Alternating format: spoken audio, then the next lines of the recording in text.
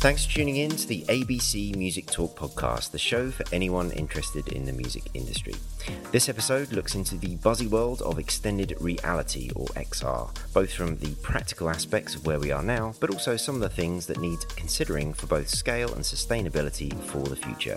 But now, a reminder for you all to go rotor your videos.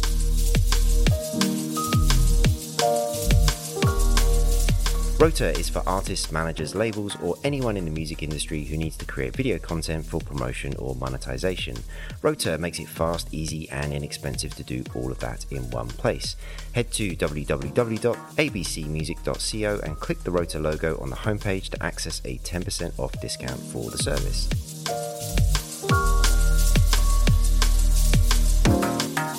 So welcome to the show, CEO of Volta, Alex Kane. Thank you very much for having me. Oh, no, it's great to be here. And listeners, this is one of the first ones that I'm doing live in somebody else's workspace. So we do have some of Alex's co-conspirators tapping away at their keyboards because it's a startup and therefore you work all hours. Is that right? Yeah, the fun never stops. For sure.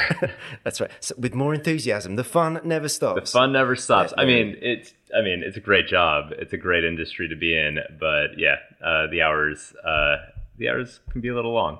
Yeah, absolutely. But if it was easy, everyone would do it, I think, is the general sort of statement there. As mentioned in the intro, this show is going to take the listener on a journey based on your experience and the vision for Volta.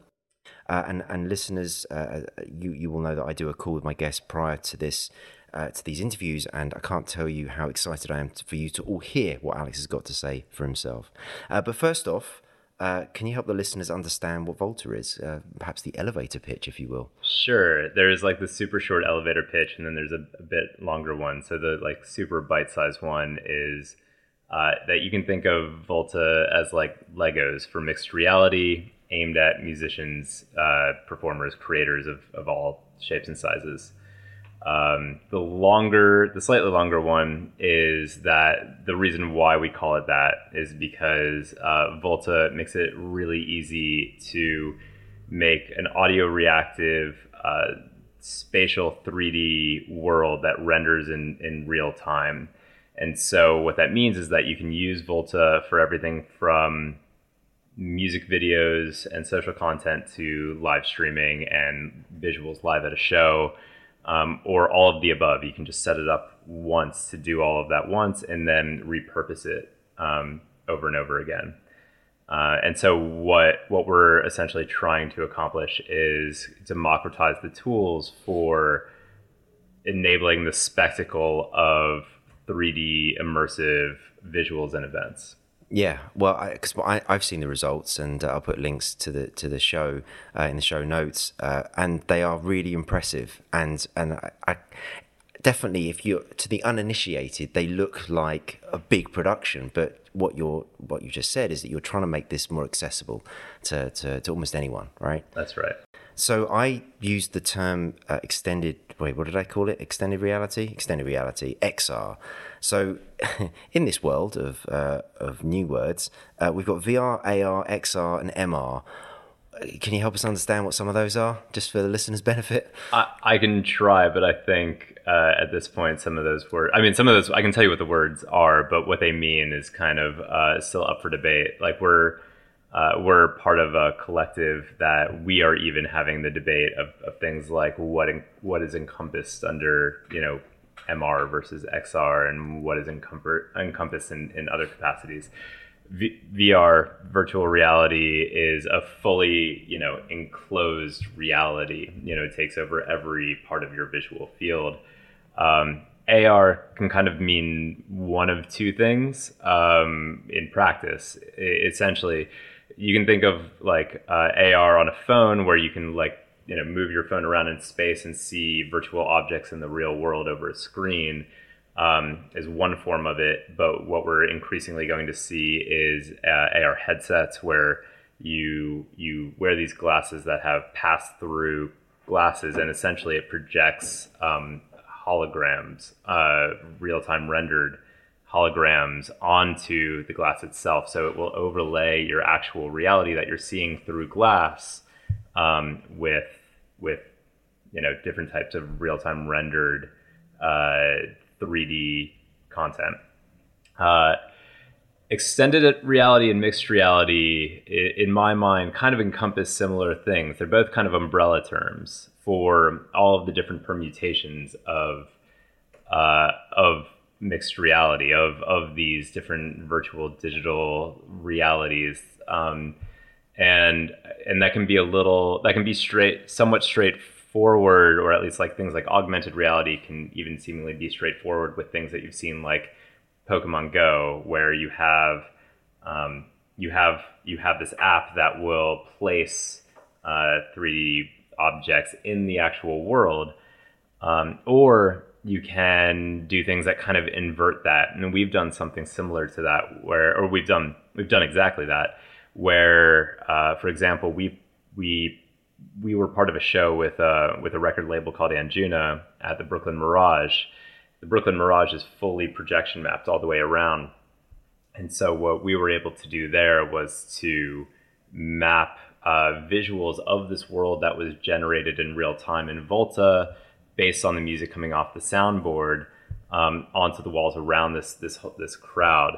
So rather than using a device that you have to look through to see virtual objects in the real world, it was the exact sort of inverse of that, where people there in this world, in this scene, were part of this virtual world that was wrapped around them, but actually there, physically there. Fantastic. Yeah, really nice. Really, really nice. And in fact, I'll perhaps include some of the links that you sent me, because a podcast is a great medium, but not very visual. No, we're a very visual company. And you're a very visual company. So so I think some of these things will be easier for listeners if you do want to go and have a little look, after the show. How did you end up doing this? Because this is new, right? This is brand new. So this isn't like one of those jobs that's been around for a long time. And right, how did you get into it? Yeah. So I worked in music for, the majority of my adult professional life. And I was also very into design. And so I actually decided to leave my previous work doing marketing and branding and design for bigger electronic musicians in the States. And I actually moved here to London to do a master's program at the Royal College of Art and Imperial College London. And so that's actually where Volta started. One of my professors had made a really good audio, spatial audio, ambisonic audio algorithm. And he had an interface for it, but those interfaces aren't as intuitive as they could be. So he asked me if I wanted to consider trying to envisage a different type of interface. And so I suggested looking to VR, simply because, I was in design school as a designer, kind of breaking things down a bit. The idea of making the editing tool commensurate with the output, meaning something that if the output is 3D audio, then the editing interface should also be something that you do gesturally in 3D. And so I suggested looking into VR. And so that was the original prototype, was a VR application that the positions of virtual objects in the scene were calibrated to his algorithm. So you could grab the drum, you could physically grab the drums and put them somewhere in space, or you could grab the guitars and wave them around you in space, and you could flick on a button and record in motion, and that motion that you physically did would spatialize the audio via his algorithm. So that's how it started. But having come from this background where I was going to a lot of electronic music shows because I worked in that world and I was interested in that world, I thought it would be really interesting to see what you could do with mixed reality when you apply it to the performative side of music. So applying physics engines and gestural interfaces to the spectacle of the event. And so that was the direction that Volta was heading down until COVID hit, which killed the live industry, at least for a time. And so we had to make a choice around how we wanted to take it forward, and decided to invert the user flow. At that point, Yuli, our CTO, who is nodding away over there. He's got his headphones in. He's pretending he can't hear you. Yeah. He had just started. I just started working with him. I hired him as a contractor, and he eventually became our CTO. But it was at that time that we kind of made a choice to invert the user flow. So instead of mixed reality being the control surface, it would become the output, and you would feed music and music metadata into Volta, and different types of visual media into Volta. The artist can do a little bit of configuration, and then when they perform, out pops this immersive, interactive, audio reactive world. Okay, it's almost like a new language. Some of this, I have to say, to an old music guy like me. But I think, I mean, certainly the output is explainable when you see it. So that's great. So what you're describing there, is that where you're at the moment? Like, is that already the sort of current state of affairs? Yeah, I think that's kind of it. That would be like the big pivot that we had. That was kind of that informed a lot of decisions in terms of what the medium would be, both for the interaction on the artist side as well as the audience side. At the time, we were also still trying to make use of VR as an interface. Essentially, we went from VR as an interface and VR and other visual platforms like 2D streaming platforms like YouTube and Twitch as an output. And then eventually realized that, very few people, it's not so much that very few people had the appetite for trying to learn how to use VR as a control surface, but it was just trying to change multiple, behaviors of different types of people at the same time. The artists and a new relatively small audience in VR was going to be difficult. So we decided to focus on the output as being this sort of 3D world space. And the artists were much more interested in doing what they did, which was make, play, and perform music, but with this new layer that was added onto it. So that's pretty much how it kind of evolved into what it is now. But that was the big sort of step change in what it was, going from a control surface and an interface to an output. And that's pretty much where we are. Yeah, okay. And so you mentioned the Anjunabeats example of the sort of the screens, if you like, around the room, so that the people are within the world that's being created around them as a reaction to the music. I mean, again, it's such a hard thing to explain. I hadn't really thought about this before doing this interview. What's another kind of example of an activation that you've done? So first of all, I'll say that one of the biggest problems that we have is actually communicating all of this stuff. So you're not alone in kind of having trouble to figure out a way to sort of describe it or communicate it. Yeah. Execution is actually, for a lot of companies, execution is sort of like, maybe difficult, or they'll, a lot of it can be vaporware or whatever. For us, we have an amazing team of designers and developers. That's not the hard part. The hard part is conveying what this can do. Yeah. So you're not.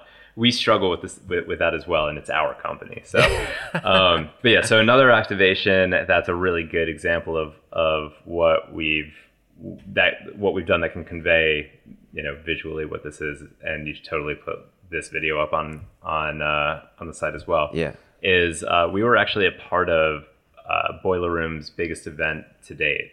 Oh wow! So September 4th last year, they did this huge show.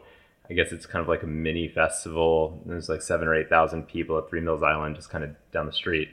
And we did volumetric body effects that were rendered in real time over Anne's India Jordan and the Blessed Madonna. And so, a video, I'll give you a video to put up, and what you'll see is the Blessed Madonna kind of erupting into these particles that kick in every time. I think we mapped it to either the mids or the bass, and all of that's rendered in real time. Wow. So these 3D visual effects that were just literally like rippling off of the Blessed Madonna from the music was being projected at this event. Yeah, so you've got the kind of the stage, you've got the screens either side, so you've got her DJing in this example, and then you've also got this kind of really amazing visuals that are happening, because so often it is just a kind of a camera angle on somebody DJing.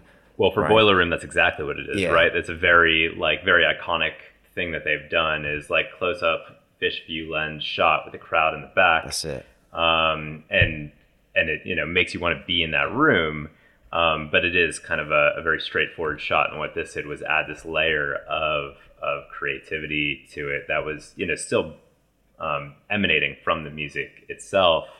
And the reason why I like these two examples in particular is that they're kind of the inverse of each other. Right. So with the Anjuna one, we wrap the event. It's the whole event in this world.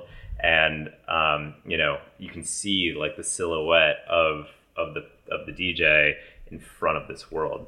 And then with this one, with the Boiler Room one, it was there's no world effects. It's really just you see the Blessed Madonna and you see these really cool particle explosions kind of bursting off of her from the music. And that kind of gives a good example of why, mixed reality or extended reality becomes an umbrella term for all of this, because you can kind of mix and match as much of this reality you want to put into the world that our software can create, and contrastingly, how much of the, Volta world that you want to put into this world. Yeah, I mean, the first example I saw of it was, I think, Massioplex on your website. That was actually at Cova Santa. Oh, was it? Yeah. Right, okay. Mitch, who is also here, our COO, this is when this was about a month after the Boiler Room one, and our software wasn't quite that stable yet, and right. so like we felt confident in its capabilities when we like had a developer with us and could hold our hands through it. But yeah, I mean, Mitch did a great job of that at Cova Santa in Ibiza. Yeah, right. But it was that sort of like classic sort of DJ set, and it was like just transformed what otherwise is just that sort of various camera angle type of things, and you could see him kind of enjoying the process of interacting in that other dimension, whereas normally it's just the audio, right? It's a DJ. So, and then you've got that interaction going on with it, and he seemed to be enjoying that process, which I thought was quite good for the viewer as well. Yeah, I mean, the reaction that we've gotten from like a lot of people who kind of see themselves like either during or after is incredible for us. That's kind of why we're doing it. Like we're all this camera angle doesn't really give a good view of the rest of the office, but there's like music equipment everywhere. Yeah. We're all musicians, producers, and DJs. I'll be doing some cutaways later on. Okay. Don't you worry. They'll get to see a few things. Yeah. Okay, cool. Very good. So that's kind of where we're at now. Oh, and I saw that you work with Imogen Heap as well. And I mean, the example, again, these are examples on the website.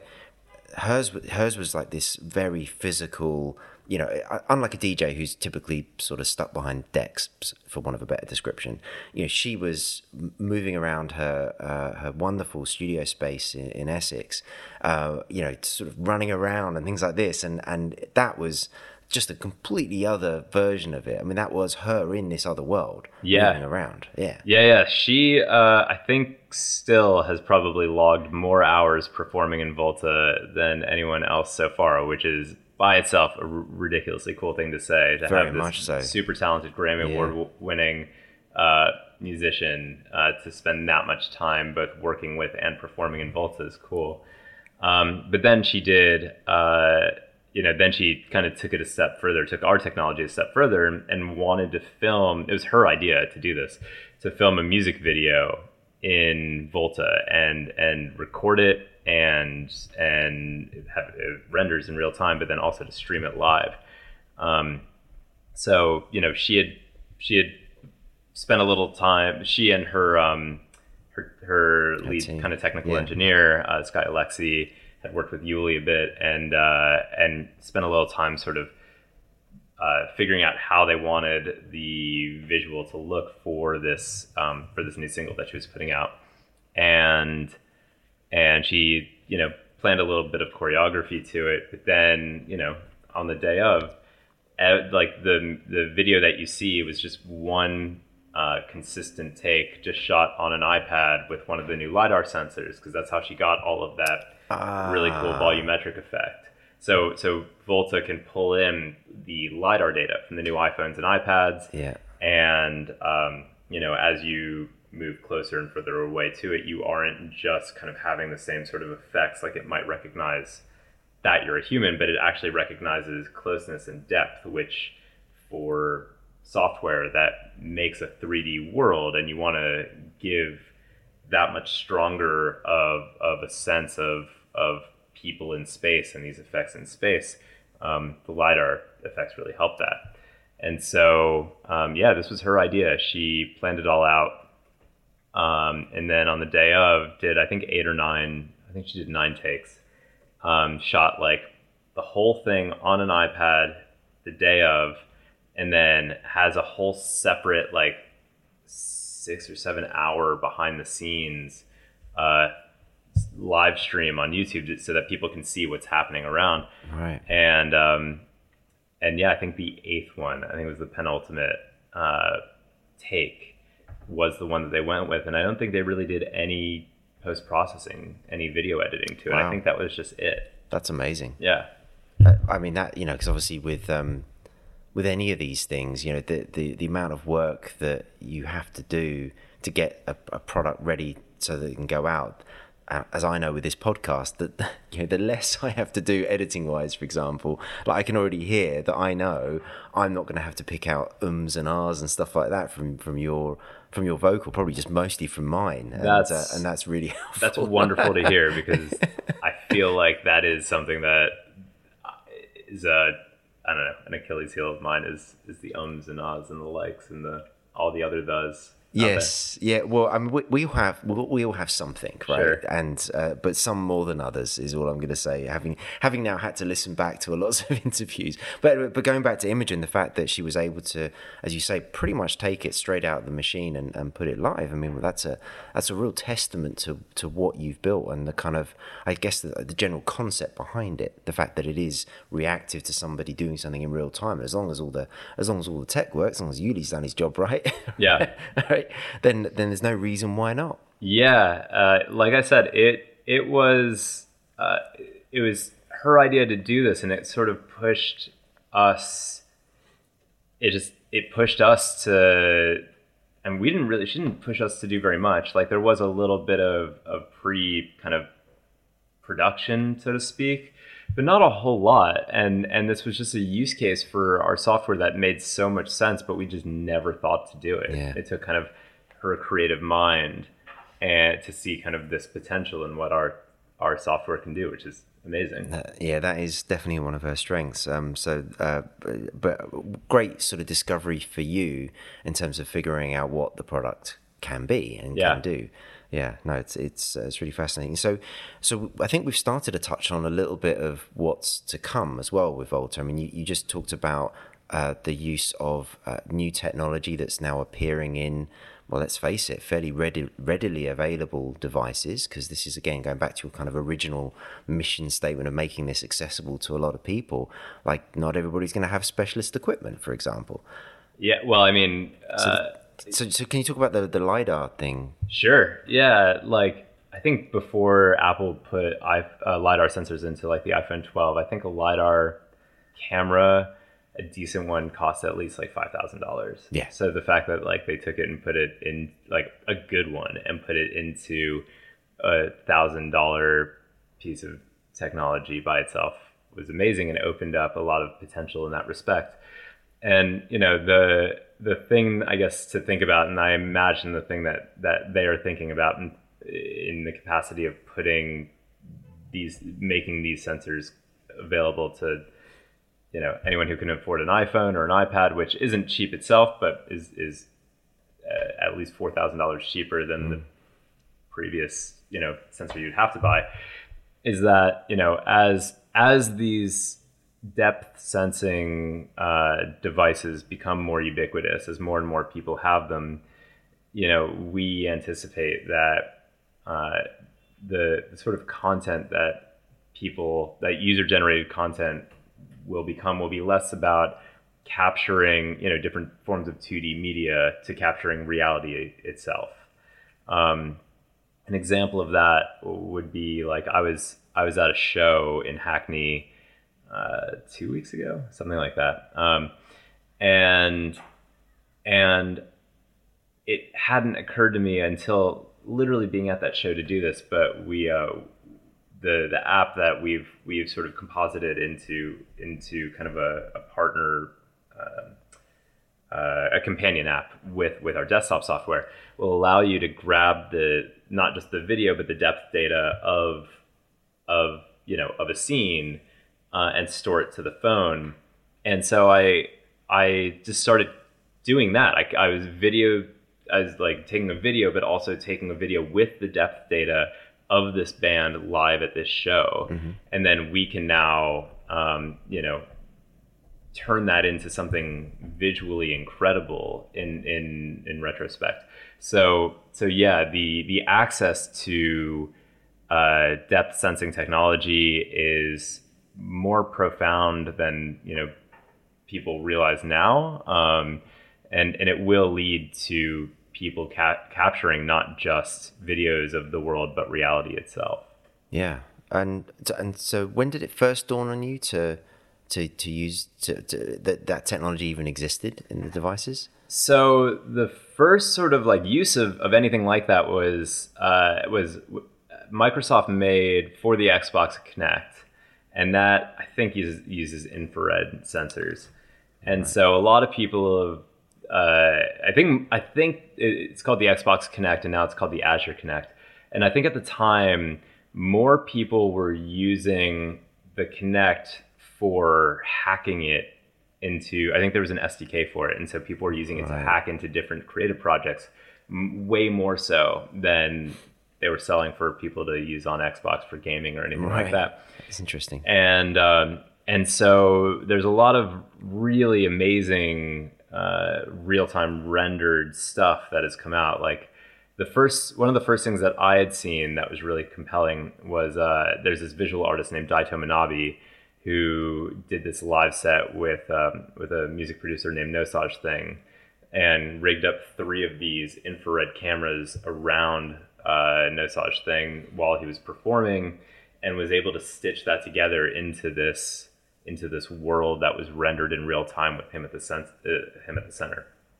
And so at one point it had been on my mind, like that's existed before Volta was even a concept. Mm-hmm. And at one point it had been on our minds to sort of explore that.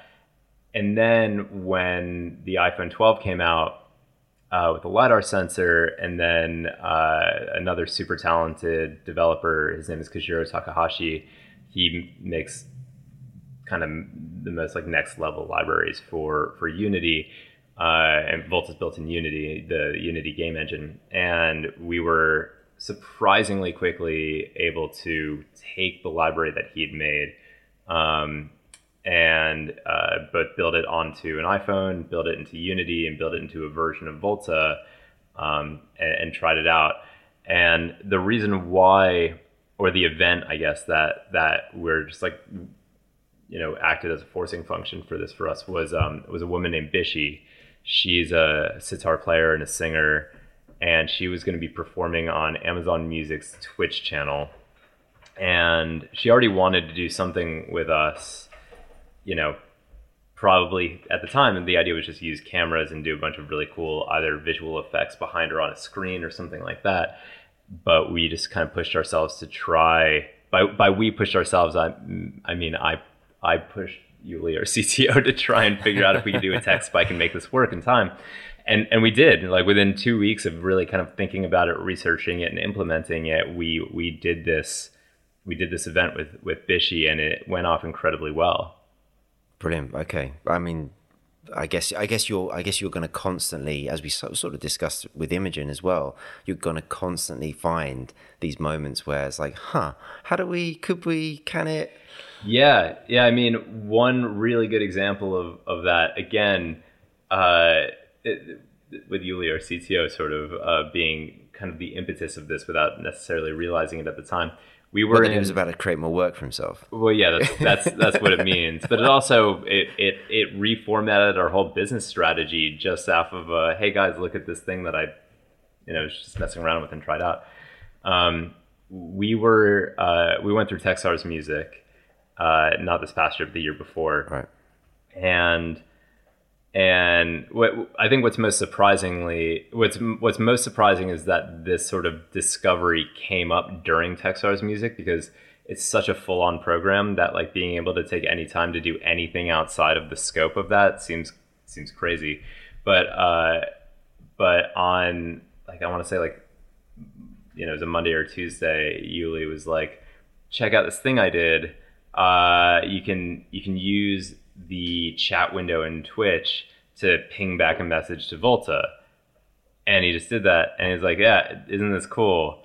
And Mitch and I, our COO, we immediately like saw the potential in it. And Yuli, I think he just saw it as like, a clever thing that he did, like a clever tech spike. And we're just like, no, this is incredible. The capacity to add global controls for an audience, for an infinitely big audience, to the content that they are watching in real time is what this means. Yeah. And now it's become, central to our go-to-market strategy, to our monetization strategy, to our business in general. Yeah. I when you showed me the example video you've got of that, of Mitch DJing, right? Yeah. It's so immediately obvious what you've done there. You've done what I think it feels like one of the hardest things that people have found with trying to translate that live experience of being at a gig where you're by default going to interact with other people because you're kind of in the moment. They've never quite managed to bottle that and put that into a digital product. Now, I'm not saying that your chat window alone is exactly the same. I don't think you are either. But that's closer. That's much closer. Yeah, we feel the same way. We don't think that this is, what it is right now is the solution to adding global scale to, these shows or being able to hybridize live events. We think that it's on the way to that. Yeah. But yeah, we think that we need to do a lot of research, and we are. We've all kind of been to a lot of shows, and no one more so than a bunch of our engineers who have focused on the live. Like literally, one of our engineers wrote a PhD on the liveness of live events. Our CTO Yuli has I think like a dozen years of interactive audio mixed reality development experience, and like has done a share of trying to integrate different forms of technology into live events. And what you find is that more often than not the technology gets in the way. Right. And so we are trying to be very thoughtful about how and where we integrate this kind of technology. We are about to start kind of a whole research epic for the next probably 3 to 6 months on things like specifically on audience interaction, but really trying to dial it back and zoom out to things like what is it about liveness? What is it about live events that we all really enjoy? And examples that I like to really give that reference this are, if you look at something like applause. Applause is not this behavior in aggregate. it's a feedback loop, right? It's a viral sort of momentary viral moment. A standing ovation is that as well. Like, and when you think about things like fandom or why you go to a live event, you know, you don't go to a live event because the audio quality is really good. Yeah, right. It's usually pretty shit, right? Like the best way to listen to, you know, your favorite music is to sit on your couch with a pair of like really good headphones. Yeah. You know, you go to a show for different reasons, and trying to understand why we do that, what it is about that, that we can sort of, you know, definitely enhance the at-home experience, but at the very least, like not get in the way of the live experience, and just try and make people feel more unified, is the approach that we're taking to it. Yeah. Well, I'm sure you will continue to do, by the sounds of things, what you currently do, which is have an idea and then try and make it work, or make it work and then go, actually, let's expand this. But when I saw that chat interaction, it just unlocks so much about that community aspect of you know, enjoying something which is already by its nature a more immersive experience online, right? Yeah.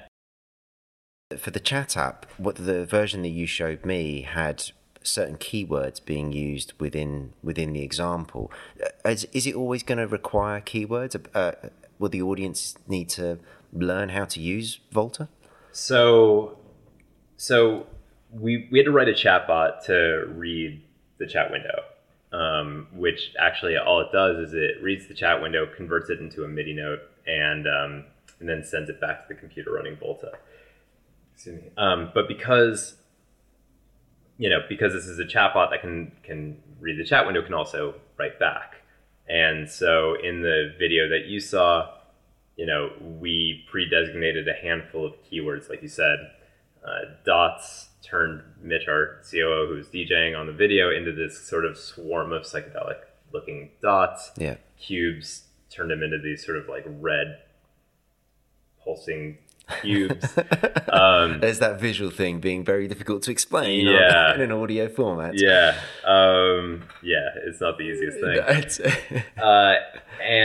And so we had a chatbot write back. You know, when you type in the right keyword, it'll say from our Twitch account, you know, dots, I think it says looking dotty or something like that. Yeah. And so there's almost this in-process learning behavior, right, that as long as one person knows how to do the initial interaction, then it becomes fairly apparent what that has some effect in the world, and therefore you as an audience member can kind of just start learning.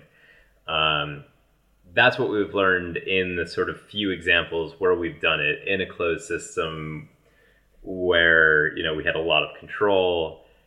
Like I said, this first rollout of it at scale in a very public capacity, we'll see if that really works at scale, if there's going to be a learning curve for the audience as much as the artist. But, you know, that's what making new technology, I guess, is kind of all about, is learning as we go. And unfortunately, you're creating this at a time when I think the generations coming into this are quite adept at learning as they go, whether it's, you know, Discord coming into your life and suddenly becoming, you know, a large part of it, and that's fairly esoteric in terms of how it works, right? Compared with, say, I don't know, a Facebook group, right? It's a very different type of thing. So I think you'll be all right, which is good. No, I was just curious as to sort of how you sort of saw that product developing in its early stages. Yeah. Right now we're going to focus it around the chat window because you know, we want to be as accessible as we can be for wherever an artist has an audience. And, you know, the various 2D streaming platforms like Twitch, like YouTube, like Mixcloud, you know, there are many others, but that's kind of where we're starting to focus on. They have APIs, they have publicly available APIs, and can you know, give us the data that we need predominantly through the chat. Twitch does offer like additional modes of interaction through extensions, and it's kind of built for that. Like Twitch is much more built for live streaming, whereas, YouTube natively came out as a way to upload video rather than to stream. So it's not as well suited for that. And so their API isn't as flexible in that way. But, over time, our aim is to create ways that we're not dependent on any sort of third-party platforms, at least as far as kind of the modes of interaction go. But also, there's only so much that you can do with that. Yeah. Right. Like, there's so many more ways that people interact with the world than just typing words into a chat window. Yeah, for sure. And so, that's going to be a focal point for us. Yeah, for sure. So that's obviously the new product that you're working on at the moment. Is there anything else that you've got kind of in the can that you're noodling on, even if it's sort of experimental level? Yeah, I think one thing that's worth sharing, because it really does a good job of illustrating where we think not only Volta as a company and the product can go, but where different forms of entertainment go, is when essentially, if you look at our product roadmap that's sort of plastered in post-it notes along the wall. It looks like the letter F, your post-it notes. I'm going to have to get a video of that in a second. Is that design on purpose? No, that's not, is it? That's just how it is. It just happens to be that there's way more stuff on two arms that really need to get done than on all the other stuff that we've thought out. So if you look on the post-it letter F that's on the wall, you'll see something that says metadata recorder. Right. And so what's implied in that is, when you see content that's made in Volta, you see a 2D rendering of a 3D environment. But it's, regardless of where and how you use it, right now you're going to see it on a screen somewhere, right? You're going to see it on a laptop screen or on an LED wall or projection mapped on the side of a venue. Because that's kind of where we're at, right? That's kind of where we're at. Yeah. But it's actually still making all of the data necessary to make a 3D world. It's not just making a rendering in that moment. It's making all of the data of a 3D world. And so what this metadata recorder concept will do is allow people to record their performances in a 3D spatial way. They'll be able to record their experiences. They'll effectively be able to record moments in time that at some point will become re-experienceable. And so our ambition or our mission is, we've started in music, and that's where we will live for a very long time. But our longer term goals are to democratize mixed reality. And we think that mixed reality itself will become an art form in its own right, on par with, movies and music and gaming and theater, and, could even become the predominant art form for a number of reasons, but largely because it has interaction at its core. It has human behavior and humanness at its core. It's not a passive experience, it's an active one. And so if experience itself can be a canvas, we like to think ourselves as the potential to be the de facto paintbrush for that.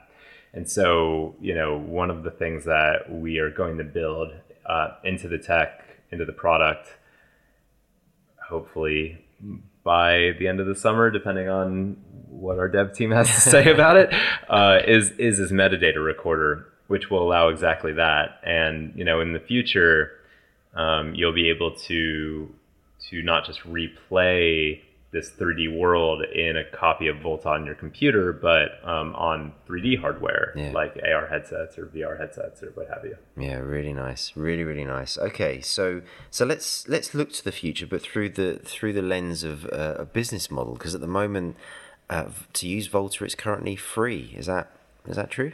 It is, and it is our intention to keep it that way. Excellent. I'm sure your investors are thrilled to hear all about the fact that you're never charging for this. So come on. This is also a business. This isn't some sort of art project that you're just doing on the side, is it? So what's the plan? What are you going to do? So our plan is essentially to just further align ourselves with our the people that we really care about, which is artists, musicians, creators, performers. Essentially, the way that we intend to monetize Volta is not by charging artists. There isn't a subscription model. There isn't anything like that. The full fat version of Volta or the version that you can download now that is free is the full fat version. There isn't like any sort of get it for 7 days or anything like that. Mm-hmm. And the reason being is that our monetization model is around audience interaction. So, again, starting with all of these words in the chat window that we're just talking about, after we build that layer into the product, probably a couple of weeks after that, we will build the ability for artists to charge for certain interactions. Another sort of thesis of Volta or a concept that Volta is built on is the idea that we believe that entertainment, particularly live music entertainment, the future of it is inherently interactive and participatory. And I think there's a lot of evidence to point to the fact that that's a wanted way to experience entertainment. And so what we're doing is we're giving artists the ability to say, if you want to let your fans write their name on some trippy stars in the sky, then you can charge $10 for that interaction. You as an artist, get to decide what the keywords are, what the interaction is, how much you want to charge for a fan to have a certain amount of participation in the event.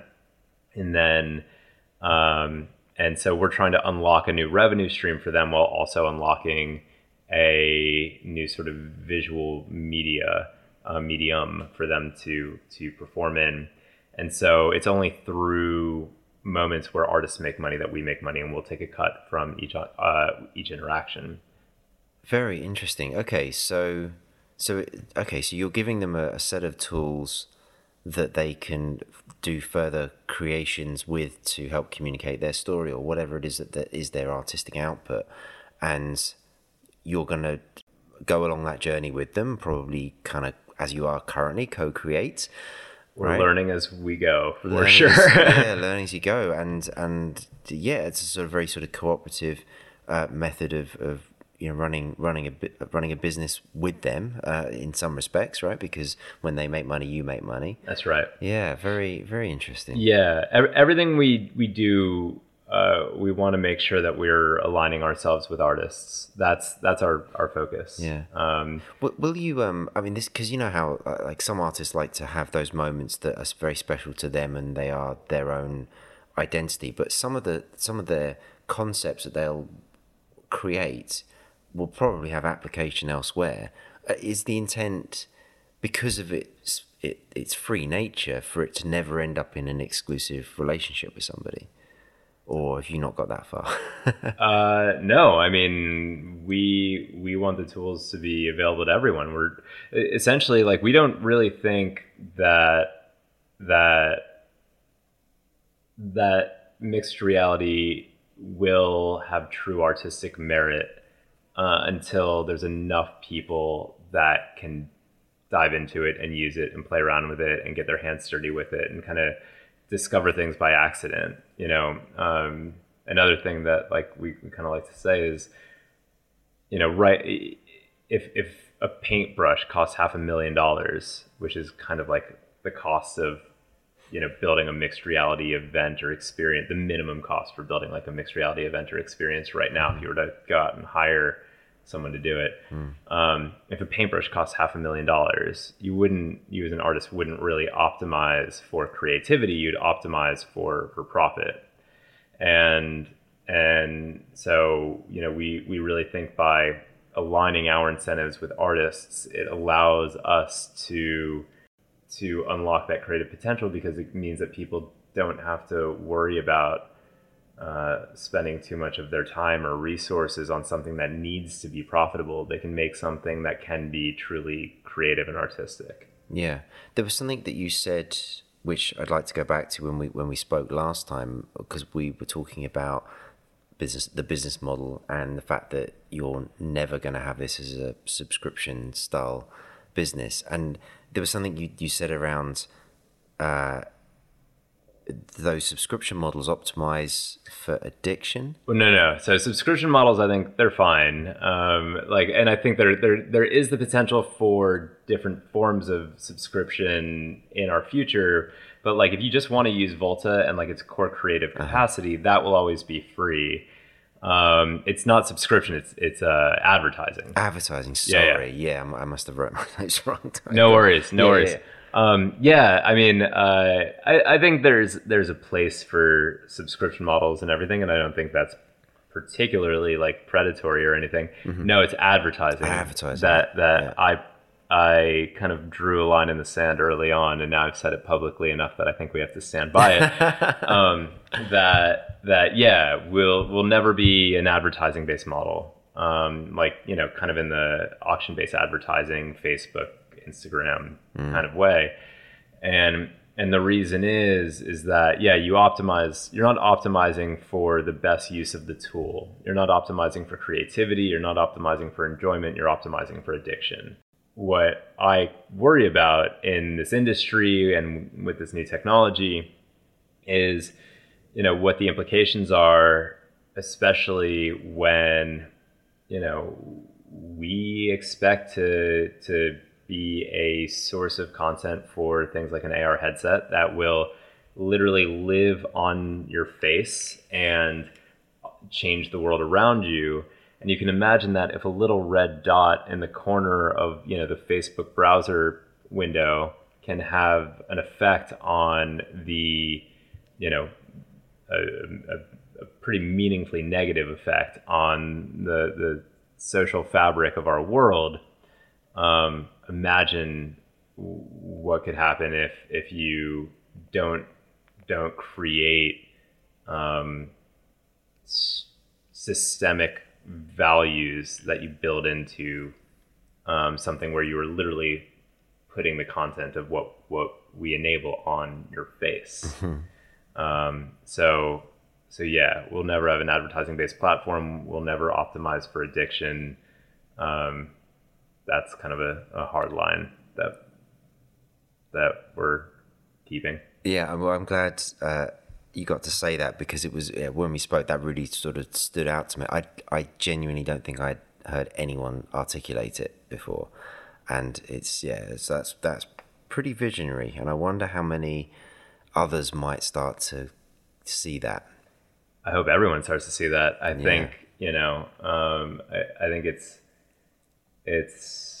I have my own thoughts on the existential nature of the world and why things are the way that they are, but I definitely think that there is no shortage of global negative effects that are coming from people who are willing to optimize for things like that. Like there's at this point kind of a lot of books kind of coming out about it, but one book that I'd read that really impacted me was Surveillance Capitalism by Shoshana Zuboff.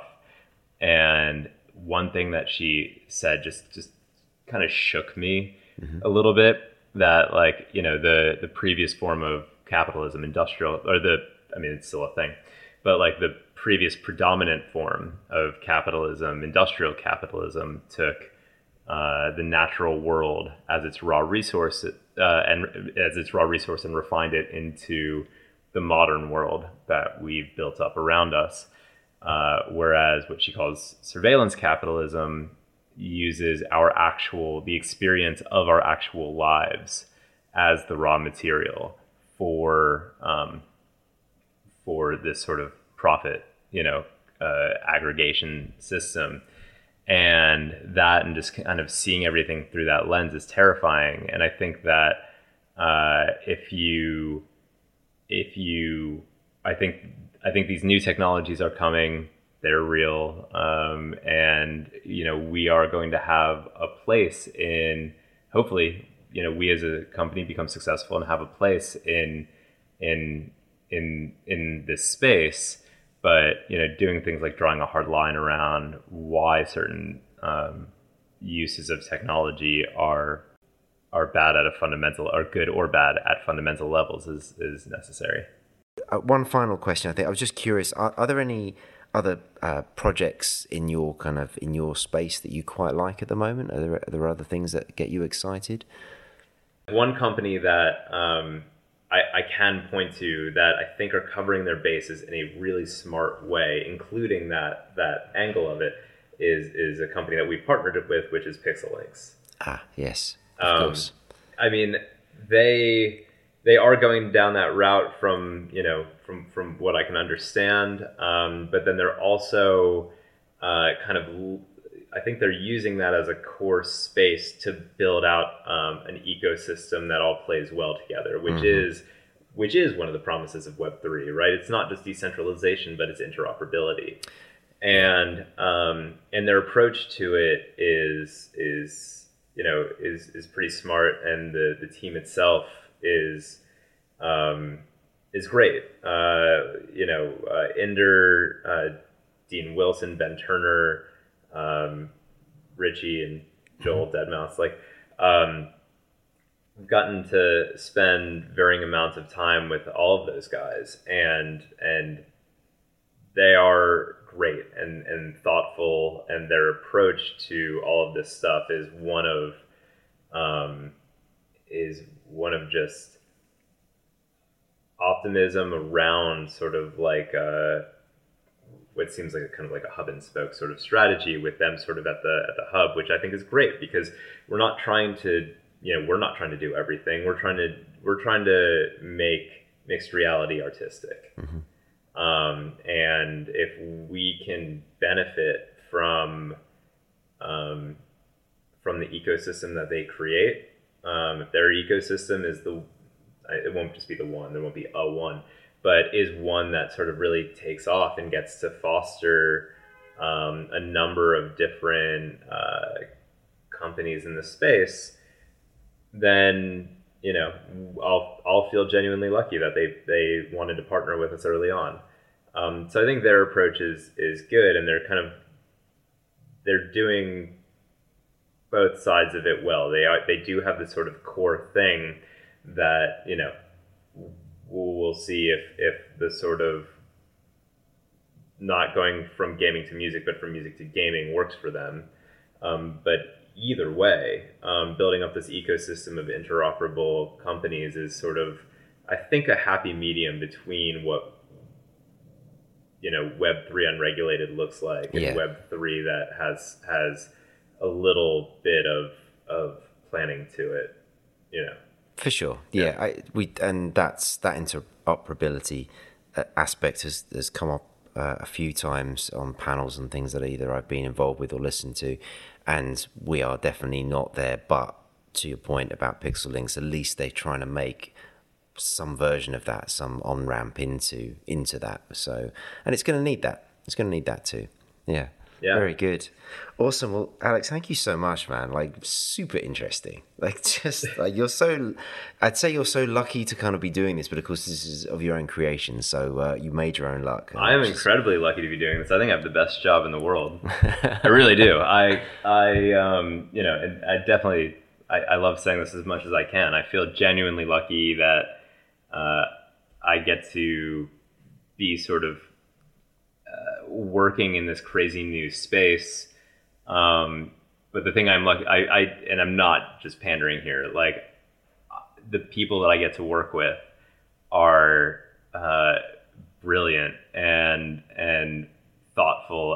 just great people. We just had, as you know, we just had our first sort of company away week retreat thing, and it was the first time.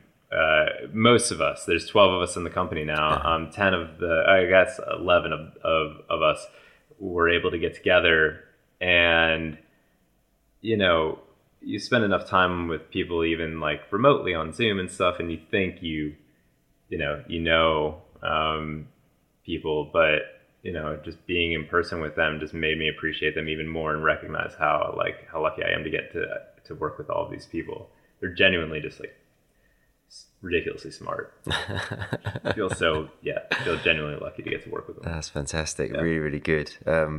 But also as a commentary on, I guess, what you're trying to do as a company there, where you're trying to help people connect together en masse, of course, not just 11 people in a room, but sure.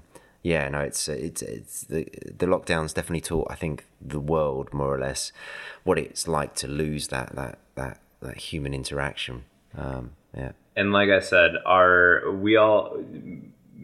most of us, I want to say like 90% of us, we do have some contractors that we work with quite frequently, and even then, like pretty much 90% of us are either musicians, producers, DJs, something like that. And so, it does concern us about like the use of technology, the potential for technology to take away from the humanness of things, which is why we, are very sort of aware of how easy it would be for technology to get in the way of live events, which is what we really care about. So, we are, there's some hard lines like the advertising thing. There's some lines that, we're trying to figure out where they should fit and kind of where we fit in there. But ultimately, like maintaining the humanness of experiences is